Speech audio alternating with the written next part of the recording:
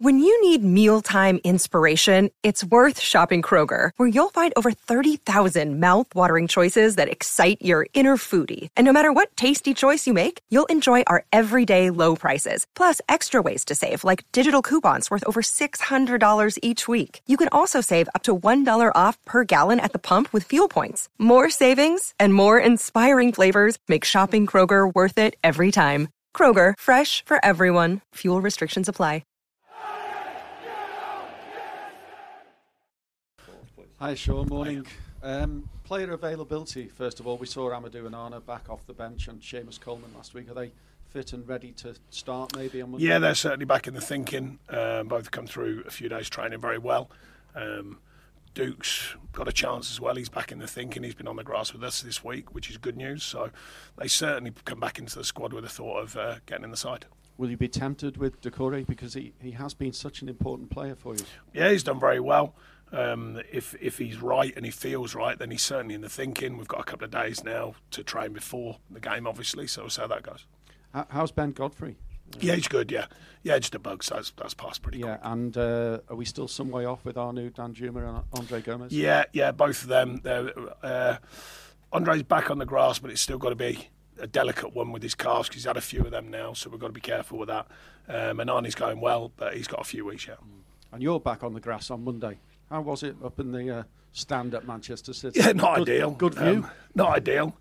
Nice heated seat. No, it's not ideal being up there. It's not really my bag. But it's done now. Did it affect much?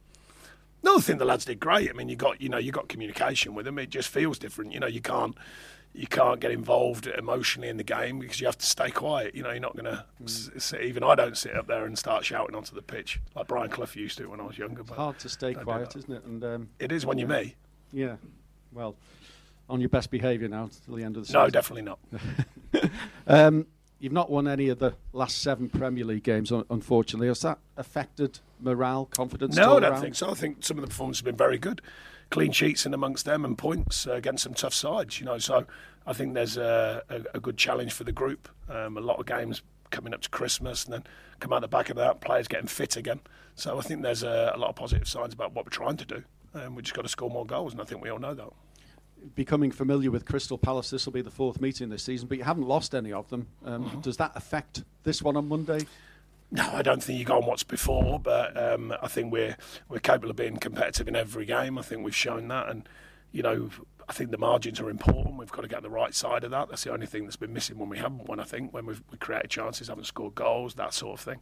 But no, they're a good outfit. We've played them, as you said, a number of times this season, so we want the right outcome for ourselves. Does it affect the game? You know each other's games so well, I suppose, and played recently as well. No, I don't think so. I think every game's different. Every game plays out different. Tactics and all that. Most teams have a more sort of go-to shape, if you like, which I think they will have, and ourselves included. And most teams do. So, no, I think it's about turning up on the day and playing and delivering a performance like it always is. They're not in a good run of form, are they? It's just 2 wins from the last 13 Premier League games, and unfortunately, Roy Hodgson taken ill on Thursday. Do you feel for him and his position at the moment? Well, I certainly wish him well. I sent a message out and just briefly spoke to Ray Lewin and on a message, so I believe things are okay at the minute. We wish him well and we want that before anything. Great guy, someone I respect greatly, and Ray too, so we're hoping that recovers. But obviously, when the game comes round, we've got to look all beyond that. It's an important game, it's important to us, the points are important, so that has to be parked. But bigger than the game is certainly his health, and I hope he is well, and I hope he comes through it with no problems. And I suppose even Roy would acknowledge that run of form, it's part and parcel of people putting you under pressure, really, in the Premier League. Well, I think everyone's under pressure in the Premier League, regardless. Whether you're top, middle or bottom, everyone's looking to say, can you win the next game? We certainly put ourselves under our own pressure to win games, and that's what we're going to do for this one. I think you've already mentioned it. Goals have been an issue. I know you've not scored in 4 of the last 5 Premier League games, and quite naturally, people look at Dominic Calvert-Lewin and that run of games without a goal. Are you still pleased with his performance? Yeah, it's not about one player. It's about all the team, and I think we're trying to enhance that with the group. The mentality that everyone can score a goal. It's not looking at one player. And I think Dom's given a good level of performance, and something will work for him. It's kind of that scenario. Sometimes you get a lucky when it hits you and goes in, sometimes you've got to work for the goal, and I think he's finding that balance. He is working. Goals will come his way, I'm sure of that. But it's a team responsibility. It's not just one player. Or it hits Jack Harrison and goes in. So. Well, say la vie. And we're still awaiting the verdict, of course, on the appeal following the 10-point deduction. I think we were hopeful it was going to be by the end of this week. It's dragging on a bit. Is that bad for the club and the fans, really? It hasn't dragged on for me. It's just the case of how it's mapped out. So we would give it a very general timeline, probably over the next couple of weeks. Wait and see. Okay, and just away from what's happening on the pitch, Monday is Everton in the community's 36th anniversary, which is quite an achievement, really. I know you've been involved in certain aspects of that since you've been at the club, but they do it really well, don't they? And it's important too. Yeah, they do. I've been learning about it. My time is limited, obviously, what I can do with that. But I've been down to the People's Place, see what they do there. They've brought groups up to the training ground to share with the players, which has been great. But yeah, I'm learning about it, to be honest, and I know they do a lot of good. I know they have done for many, many years, and a lot of good people affecting the area. And long may it continue, and long may it keep progressing. Thanks very much. Thank you. Fraser, next please. Thanks very much, John. When you play a team a couple of times so close together, is that a help or a hindrance in any way at all when it comes to? I don't think it's. I don't think particularly. You like to think, you just get a bit more knowledge on the team because we can all analyse games, which we do. We can all look at the team formats, but when you play, you learn a little bit more about the nuances of the team and the individuals. But I think it's still, most people in the Premier League know what each other are about. Obviously, if change of coach and managers change things sometimes, but generally speaking, most teams know what each other are about. It's about delivery of performance. I speak to our players about it all the time. How much analysis you do on the opposition, we've got to perform, and I think that's been an idea I've been speaking about this group since I got here. The consistency of performance as well. And I think it's been pretty good this season, actually. So turning them consistent performances into wins is the challenge. We've done that somewhat this season. We've got to do it again. And when you take on a team that's close to you or in and around where you are in the league position, does there have any change? Do you take any a change of approach in how you go into that? I think the noise around it changes, but at the end of the day, the mentality we've been trying to build here is every game's a big game, every game's an important game, so that we find yet again that word consistency. You find that consistency in the mentality of the group. So I think we'll be ready. We've been ready for every game this season. A couple we've stepped away from, we haven't done well, but most we've been a very competitive side, and we've got to continue with that train of thought amongst all the games we play.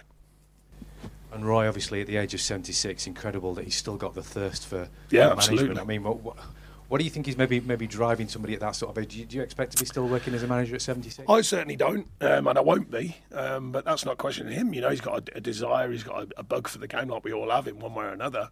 I've never really. I've met Roy a number of times. Been done coaches groups with the leaders in sport and things like that, and spoke to him personally. But I never really bored up actually about age or anything like that. I think if you've got the desire to keep going and keep doing what you do, no matter what you do, not just football manager, I think why not? I can't see myself being that age doing it, but that's no question on others. It's not because I don't love the game. I just can't. I just get to a point when you go, no, that's enough. But he's still got the fire to keep going. But like I say, first of all, we wish him well. I hope that he recovers. Thanks, Fraser. We'll go to Mike at BBC Radio Merseyside. Sean, even though the wins in the Premier League have been thin on the ground over the past couple of months, it's worth considering that you've played Man City twice and given a good account of yourselves. 1 point against Tottenham that could easily have been 4. Aston Villa, decent at Goodison, goalless against Fulham also when you created enough chances to win 4 games. I know you said you've been happy with the level of performance, but have the players also been able to take positives, even though there has been a shortage? Yeah, I think so. I think there's a belief in the group. It's not just my belief in them. I think it's grown their ownership of it, and as a group, and I think the demand has risen as well. I think they demand more from each other, and I think that's given some positives, as you said. And sometimes, you're right. You've got a manager's, coach's job, and the players is to look through the actual outcome and the result, and see what we're doing and see what the performances are. And I agree. I think we've played some very tough sides. I think we've played some tough games. And we've been a very small margin away from winning certainly a couple of them games. But they are the margins that count. We can do all the good stuff, but you've got to reward yourself by taking them big moments, by finding a goal, by finding a cross, by finding a pass, and of course while keeping the back door locked. But we've been pretty good on that side of things. So I think the team know that. How many different scorers can we get? How many different ways of scoring? How many different chances? All the noise XG, and I've used it myself because it has been quite extraordinary, the level of it. But you've got to put it into action. You can't just keep relying. I've spoke to the players endlessly about it. It doesn't. Even my words, the idea of good XG, good performances, and all that. That's all well and good. But we can't wait for it to happen. I say all the time, you've got to make it happen, and that's the next step. Not worrying about all the noise, just making it happen. And I think we're very close to that.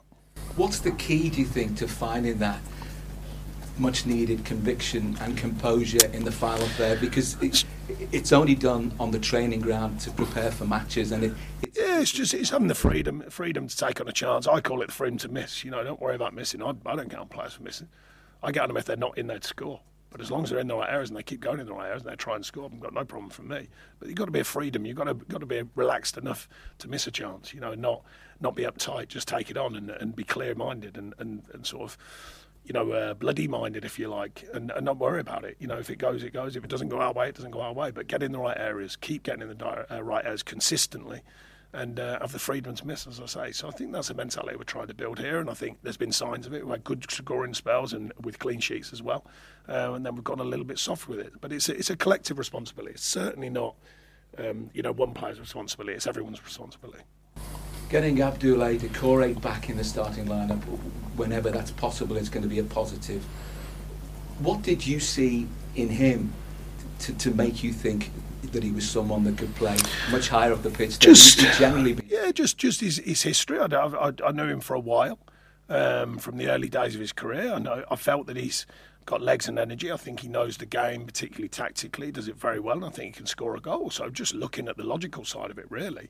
I hadn't worked up close with him, so I didn't really know. It was you got on the instinct of, and your staff as well. You discuss these things with your staff. But when we first got it, I thought, look, he's a player I've always liked. And put him straight in the side, and he's delivered. There's no two ways about it. We all know that he's done very, very well. We want him to come back in the side when he can and do well again. And Lewis Dobbin has been in and around the first team on quite a few occasions now. We know he scored against Chelsea. Is he closer to starting matches in your thinking? Yeah, he's still young in Premier League experience, but we like him. We like what he's doing. He's working hard on the training pitch. And I think he's developing nicely, actually. For someone who, in the ideal situation, some of these players might have been out on loan already. I know he has been, and since I've been here, this summer particularly. But he's been in the group and he's been coming off the bench, so he is developing. He's getting minutes on a Premier League pitch. He scored a goal, of course, as well. And I think he's going along nicely, and we like what he's doing. Okay, thanks. Go to Cal, PA, please. Thanks, Sean. There's a lot of speculation and uncertainties surrounding Palace at the moment, and obviously that's something you're familiar with. I'm just wondering, is there anything you can use to your advantage going into Monday in terms of that uncertainty that they have? No, I don't think so. I think the mentality's got to be right for us. If anything's not right their end, then we can't. Obviously, it's nothing to do with us. And if it imbalances their situation, that's helpful. But equally, you can turn it the other way, and will they galvanise for that situation? Who knows? So I still think I've often spoke to the players, and like I say, you're right to bring up. There is an awareness of the opposition. There has to be, of course, and a tactical understanding.